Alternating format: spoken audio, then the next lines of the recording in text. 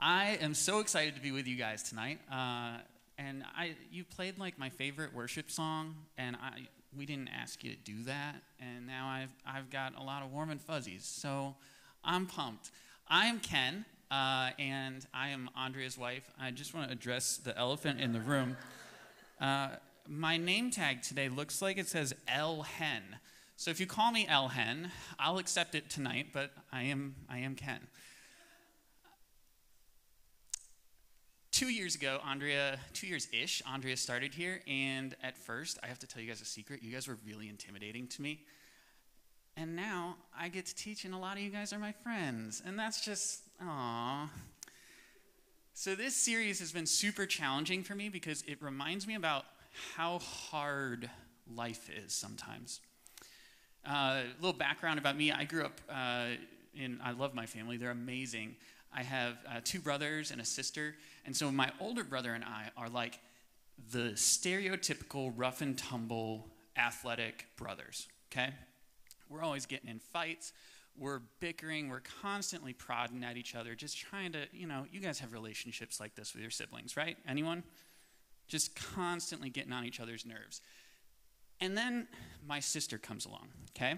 And now my sister is also a stereotype, but she's the complete other end of the spectrum. She's like the stereotypical angel child. Never does anything wrong. Everyone loves her.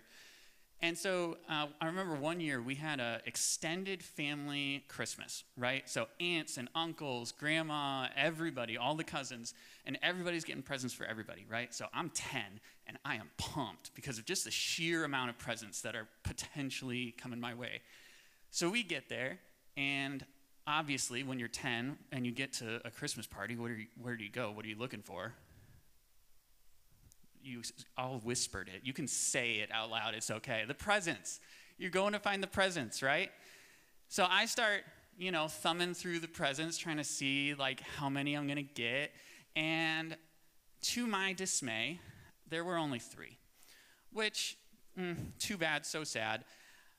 I'm still going to make the best of it, right? Not a big deal. So the time comes, we all gather around, and at first it starts out fine, no big deal. And then as I'm sitting there, I realize that one of the great injustices of the early 2000s is unfolding right in front of me. And I have my 3 presents, and then my sister, who at this point is 6, right? You're getting presents for a 6-year-old, has a literal heaping mound of presents. Like the presents are falling over. There's just no way to keep them all contained. She had like 15. And so I'm sitting there and my blood is boiling, right? At least I would remember the presents. There's a phrase that we're going to say a lot tonight. And I didn't deserve to only get 3 presents that Christmas, okay? I didn't deserve this. But see, as we get older, we start to experience this feeling in different ways. Whether we get an unfair grade on a paper that we think we crushed, or we get broken up with, or we unexpectedly lose our job. I didn't deserve this.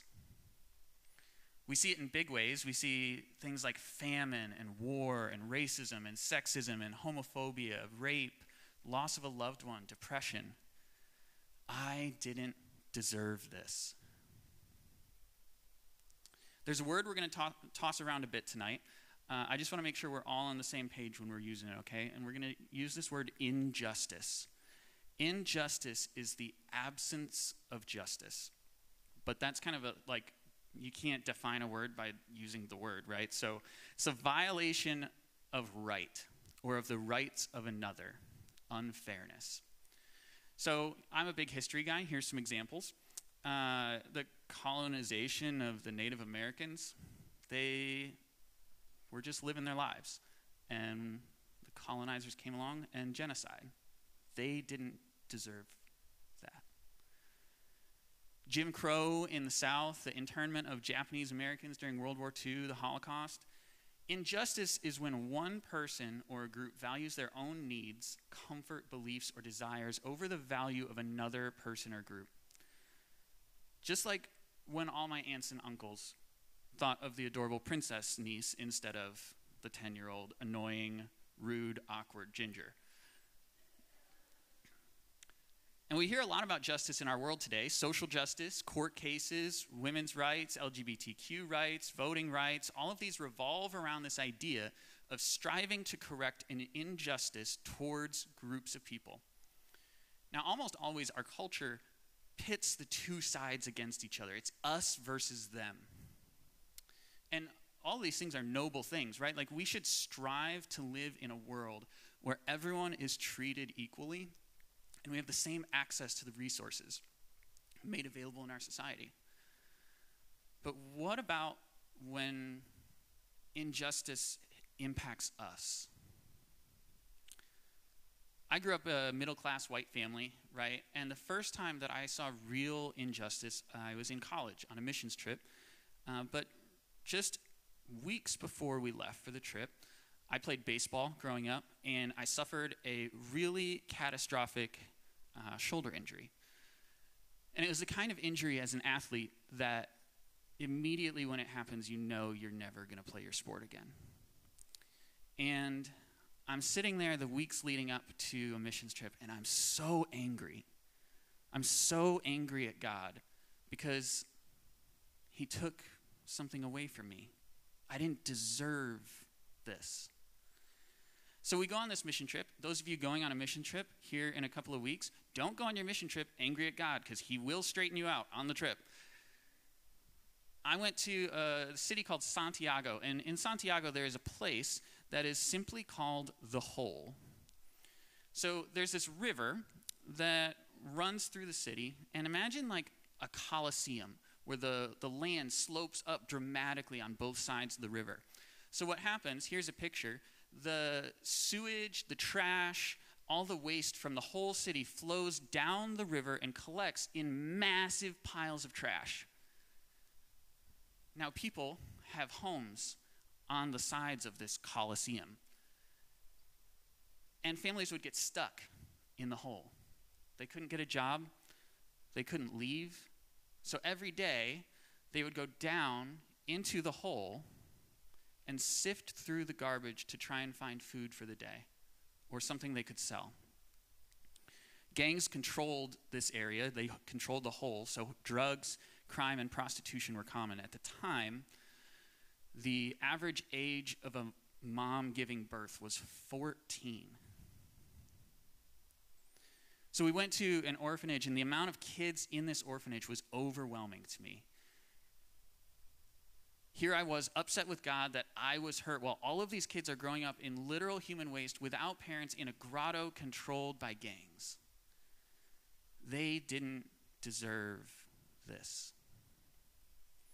I think that's the most challenging thing about this series. How do we praise? How could those kids possibly praise God in that situation? So we're going to look at a passage of scripture where Paul and Silas suffered a massive injustice and look at how they responded to it. So we're in Acts chapter 16, and the story starts in verse 16. If you want to turn to it and follow along, you're welcome to. But here's the recap. So Paul and Silas are in a town called Philippi, and they're staying with their friend Lydia, and they're just hanging out and having a great time. There's not like massive church gatherings going on. They're just meeting with people. And while they're there, there's this woman, a slave girl who has a demon. And the demon gives her the ability to tell the future. Kind of a crazy story so far, right? So the problem is, as Paul and Silas are going about their day, this girl keeps following them around, shouting, "These men are servants of the Most High God." Kind of like that annoying sibling we talked about earlier. Like, that's what I'm imagining. Just constantly poking you, trying to get a reaction out of you.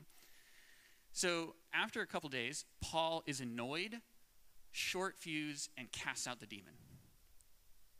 Kind of a crazy thing. This story keeps getting crazier. So verse 19, when her owners realized that their hope of making money was gone, they seized Paul and Silas and dragged them into the marketplace to face the authorities.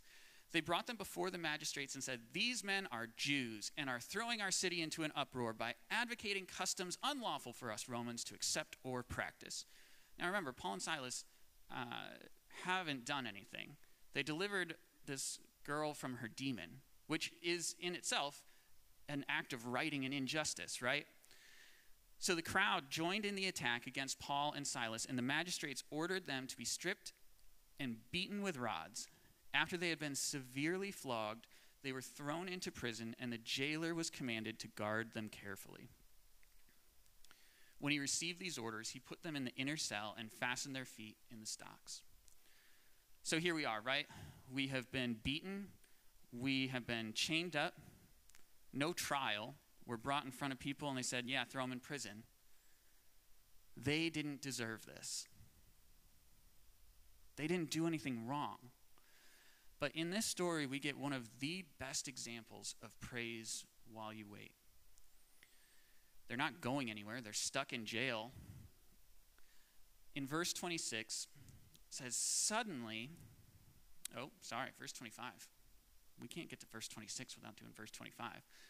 About midnight, Paul and Silas were praying and singing hymns to God, and the other prisoners were listening to them. So they're sitting here in shackles, bruises and cuts all over their body, and they are praising God. No idea what's going to happen to them. No idea what is next for them. The thing that they hold on to is that God is still in control. God is not far from us when we face injustice. And in this situation, he intervenes in an incredible way. Verse 26, it says, "Suddenly there was such a violent earthquake that the foundations of the prison were shaken. At once all the prison doors flew open and everyone's chains came loose." So holy smokes, right? Like literally God shakes the earth and the shackles come off and the doors swing open. God sees the injustice that Paul and Silas face. He sees how they respond and how they praise him in the midst of that. And he does a miracle to reconcile that injustice. God cares about the injustice that we face. Our God is the same God that freed the slaves in Egypt, the same God that ended child sacrifices, the same God who fed his starving people in the desert with manna from heaven. He's the same God that died on the cross for us. When God sees injustice in our world, it breaks his heart. God cares about injustice. And so we're all facing challenges and injustice in our lives, right? There's things that are happening that we're waiting to have changed, or maybe we can't even understand why they've happened. God is not far from you. His heart breaks in that same pain that you are suffering. It's not God's design. It's not how God designed our world to be. In fact, he promises that someday it will end, that there will be a change. In Revelation, he promises he will wipe away every tear from their eyes. There will be no more death or mourning or crying or pain, for the old order of things has passed away. I'm going to give you two things tonight, and I've already given you the first one. If you forget everything else, hold on to these two things. The first is that God cares about injustice. He cares about your injustice. But let's read on in the story. Verse 27, "The jailer woke up, and when he saw the prison doors open, he drew his sword and was about to kill himself because he thought the prisoners had escaped. But Paul shouted, 'Don't harm yourself. We are all here.' The jailer called for lights, rushed in, and fell trembling before Paul and Silas. He then brought them out and asked, 'Sirs, what must I do to be saved?' They replied, 'Believe in the Lord Jesus, and you will be saved, you and your household.' Then they spoke the word of the Lord to him and to all the others in his house, and at that hour of the night the jailer took them and washed their wounds, and immediately he and all his household were baptized. The jailer brought them into his house and set a meal before them. He was filled with joy because he had come to believe in God, he and his whole household." So the jailer wakes up, and don't forget this important part, right? The jailer is an active participant in Paul and Silas's injustice. He is the one that put them in shackles. He is the one that has locked them in prison.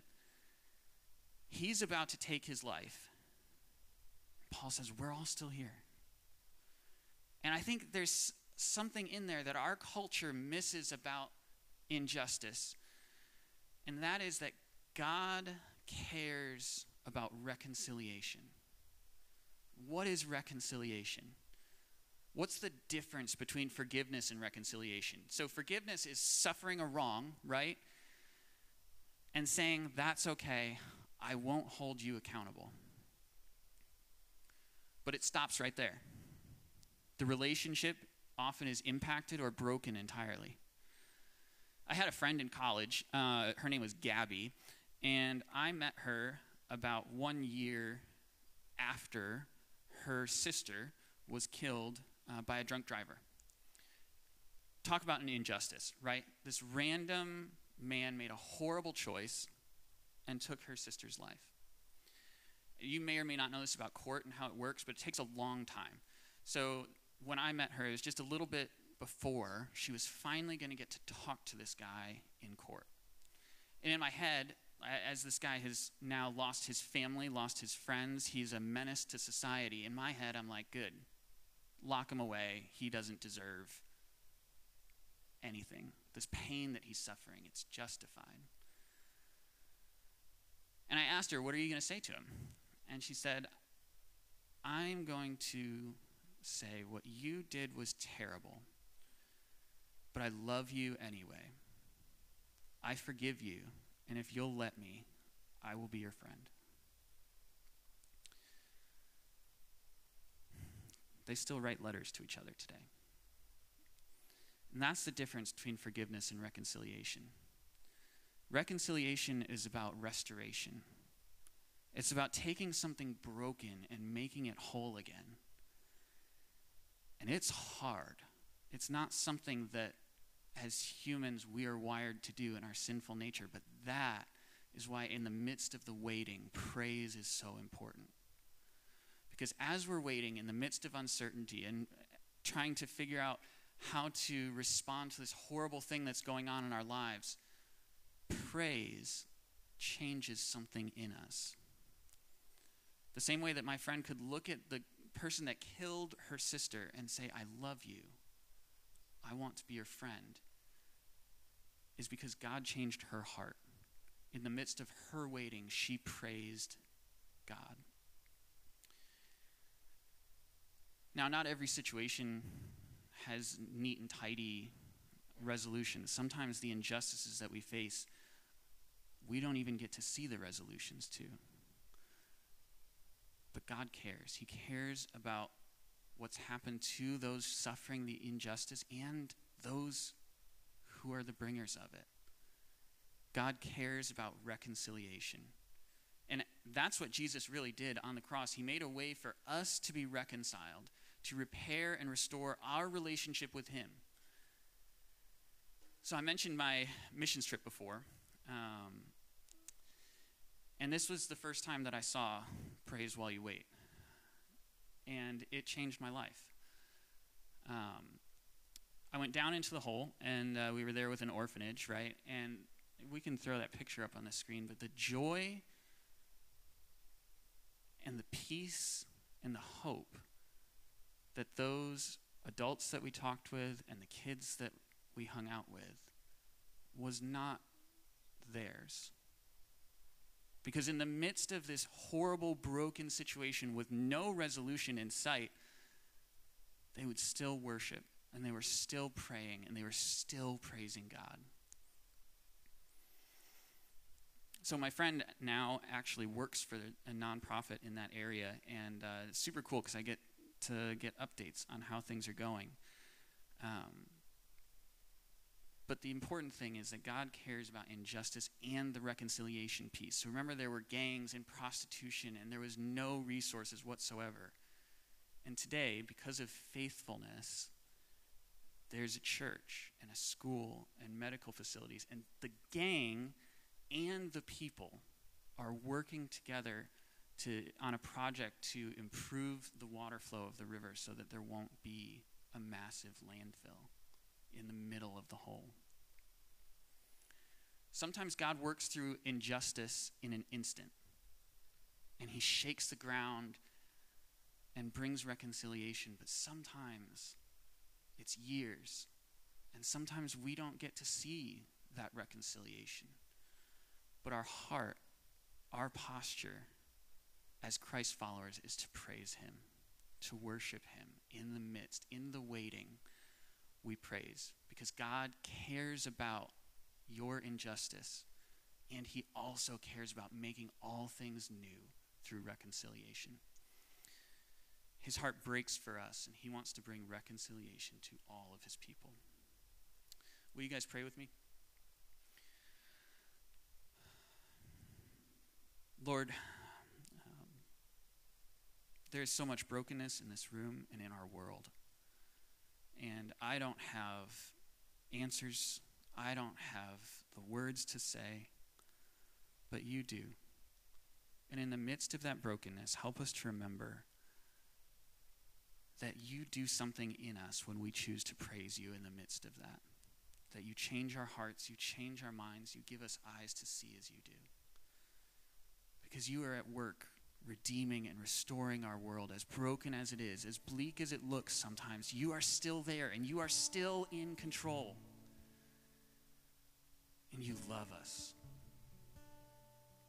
And you're not far from us. We need you, Lord. In Jesus' name.